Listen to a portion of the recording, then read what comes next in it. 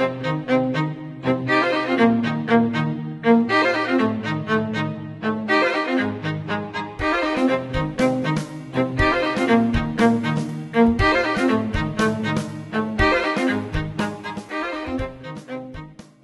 podcast is brought to you by Nova Southeastern University's Fischler School of Education and Human Services. The Fischler School has the largest graduate school of education at an accredited university, serving more than 14,000 students each academic year in some 55 cities across the United States, plus approximately 40 other countries. Hello, this is Dr. Marilyn Gardner, and thank you for joining our podcast today entitled 57 Seconds to a Faculty Favorite.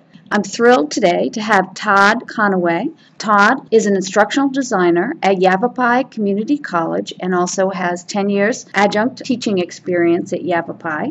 He has a Master of Science in Educational Technology at Walden University, and he has 16 years experience integrating various technologies into classrooms at the college, high school, and middle school level. I have a long list of presentations in which he has been a presenter.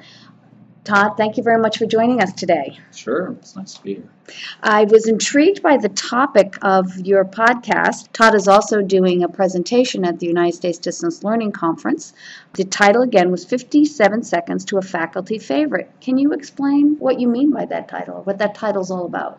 A couple years back, I came across Jonathan Finkelstein's Learning Minute, and it was a short video that was actually slightly longer than a minute, where he looked at or discussed some of the strategies that he has used and found to be best practice in the online synchronous environment in training.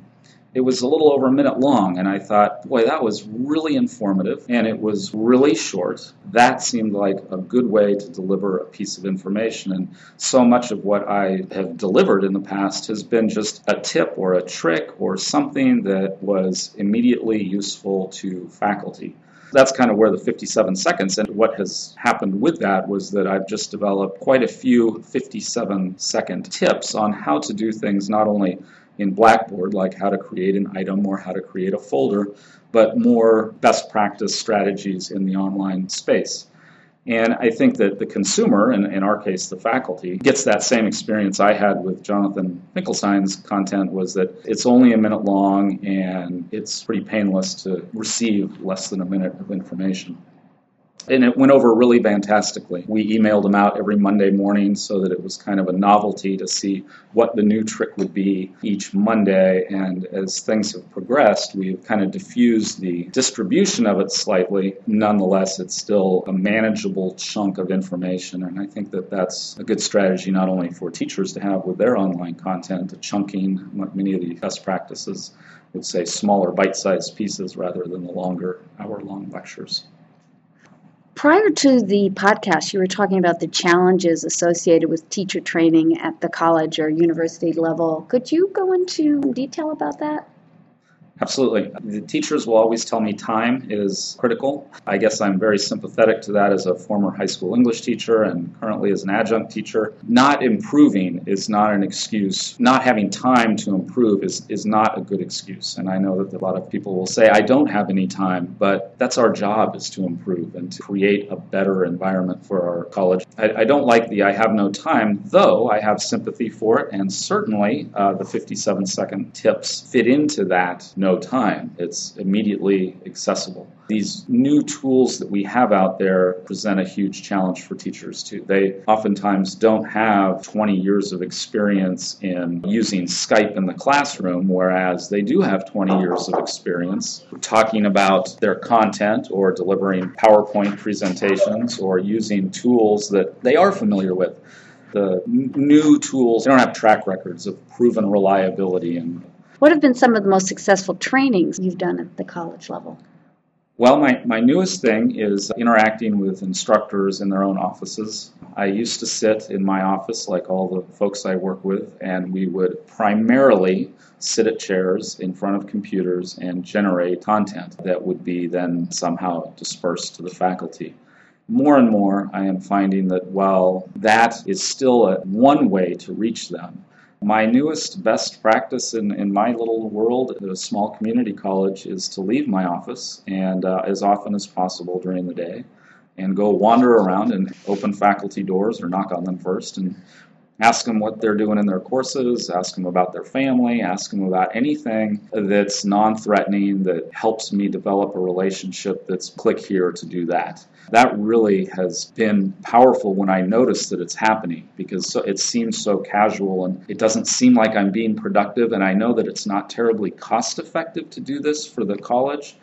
On the other hand, many of the other strategies that we've utilized have not produced the kind of results that we would like. We have recently offered an Introduction to Technology class online that many of our instructors have taken, and that actually has probably been the second best thing because one of the problems with online instructors is many of them have never been students in online classes. So just having that experience alone, good class or not, is hugely informative to them as instructors. Have you found some training modes that were not very successful? When I first started a few years back, the newest thing that we were going to try was the brown bag lunch, and people would come to our offices and we would gauge them in how to do this in less than an hour, and they could bring their own food. We still do it. It's the one way we justify our jobs almost, which is really tragic. And I think a lot of universities do these things, and the buy-in at various institutions, I am sure, is going to depend on their size or their buy-in by faculty or the culture at the school. But for us, the brown bags have been just a huge flop. It's very challenging to get out of that mode of the workshop. I mean, it echoes the same thing we're doing here, in a way, at this conference. And I think that the web, where once it was go to one website and it's easy to find stuff because there's only 10 pages on the website, now every college's website has grown to such enormous proportions, and people have been under the influence of being able to put so much content onto their own group's page that there's just so much content. It's the fire hose effect all in one web page, not just the internet in general, but just your college's single faculty assistants. They get lost before they can ever find the content. We are in the process of really trying to whittle it down to what's necessary and making sure that the people who are looking for it can find it. So that has not been as used as frequently visited as we would like. We all have heard the term just-in-time training, and a lot of people feel it's very powerful. Why do you think it doesn't work with faculty? That would go with kind of the last question, I suppose, is that there's just so much out there. We're now trying a blog, and instead of posting each week, which a good blogger would do at least each week, we post at the first of the month 3 things. Hopefully what's happening is that the faculty will go visit this blog and they'll only see these 3 things, at least initially on the page, that are videos, audio podcasts, PDF files, commentary on something, but it's a very small time commitment to visit and take in. Even the 57-second Blackboard tips are what we would call just-in-time training. But again, at this point, when in the several spaces we have them, and if you think about a YouTube channel, for example, they're all available on a YouTube channel. And when there was only 3, it was fine because you could see all 3 of them and you could see all the titles to each of the 3. Now there's 50 of them or whatever, and you have to scroll. And so finding the one that fits your need at that just-in-time moment becomes more work. I think that part of that's just the size and nature of the web. And what we don't have yet, because it's all very new still, is really great ability to search for things we need and find them quickly on the internet. And I think that will change over time. I heard you discuss the value of informal face-to-face training. Can you clarify?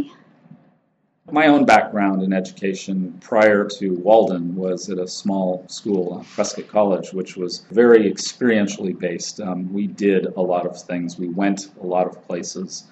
I think that part of that culture in those classes were, number one, they were very small. The affective part of learning was a huge component compared to what I see often now, especially at larger universities, where it's a lot of one-sided content delivery, pretty passive experience on the learner's part. The relationship that I can build with our instructors on a personal note creates trust which I think is a huge piece of this whole puzzle when it comes to how do I improve. Because they want reliable information from somebody they trust. The internet is full of information, but that trust element is not often immediately recognized. I know that you added the 57-second tips to YouTube and some other web locations. Have you found value in that? Absolutely. I think that our job as educators is to share information, and that information in this day and age, unlike the days of old, can be distributed far and wide. And I think that, we see it already with the YouTube channels from MIT or Yale and the whole open source online experience for many people, whether it's in professional development or whether it's as a college student. It's our duty to share this information that we create with as many people as possible because we can. And I think that that's extending it beyond the walls of a classroom or of our campus. And I think that's a really valuable aspect of the internet has to offer us today. I was just thinking, does the content you create have implications in the Web 2.0 environments? Yes, because I think that part of our job is not only to help the teachers utilize the LMS that we use at our school, but I think that it offers them also a look at, say, a YouTube channel. And sometimes, from my point of view, if I can get them to go see the YouTube channel and explain it to them, even briefly, they see something that they might be able to create themselves. And for example, with our blog, the interaction that can happen on a blog, some of our instructors are using blogs as tools to allow students to communicate with one another or place their work on a blog. The more that we can get teachers to see that we can do it too, it's not just this big scary web thing out there for only the highly technically sophisticated folks, that they can do it too is one way that we can convey this Web 2.0 world to them in a non-threatening manner. And so many of the tools that are available, we pay money for our Camtasia license, but Jing, in many ways, is just a brilliant tool that every time I show it to instructors, they can't believe they haven't been using it for a long time. So, as you're aware, there are currently online courses, hybrid courses, and face-to-face. What models do you hope to see more in the future? I hope that this online education and the words like hybrid and face-to-face all kind of de-evolve into best practice in delivering information to a specific individual. I think that one of the great strengths of the internet is that it does allow the old way for it to happen, which, in the oldest of old was one person saying stuff to one other person in a large room or one-on-one. Today, that can still be done via recorded lectures or like this, a podcast. But I hope that down the road, we don't have the conversations anymore about how it's delivered, but rather using the tools to their fullest potential in any environment. And I think we see that now today with our instructors at the college. Very often they're using Blackboard to enhance the instruction of their face-to-face course. It's just recognizing the value of a tool and utilizing it well. If you had a crystal ball, where do you see teacher training in the next few years? I hope that in the next few years I am able personally to just be more effective and continue to improve what I do. And I think that that's wanting to improve is very important for anybody, whether it's an instructor or a student. For me, my goal for my own training, and I hope that this is true of all professional development opportunities, is that we utilize these resources that we have, whether they're TED Talks on the video or PDF files from your own institution or conferences or Illuminate sessions or Twitter, or whatever the tool is, that we begin to see that we don't have to fly somewhere far away to be trained. We can get that right in our office right now if we want. But that's going to take time because I think that all of these computers are very new to the way we behave and especially the way we look at professional development. Todd, thank you so much for joining us today. And I was hoping you would share your contact information with us because I'm sure there are people in the audience who would like to get in touch with you. Absolutely. My email address is todd.conaway@yc.edu. Thank you so much, Todd. This is Dr. Marilyn Gardner with the United States Distance Learning Association, and if you would like more information about USDLA, you can find us at www.usdla.org.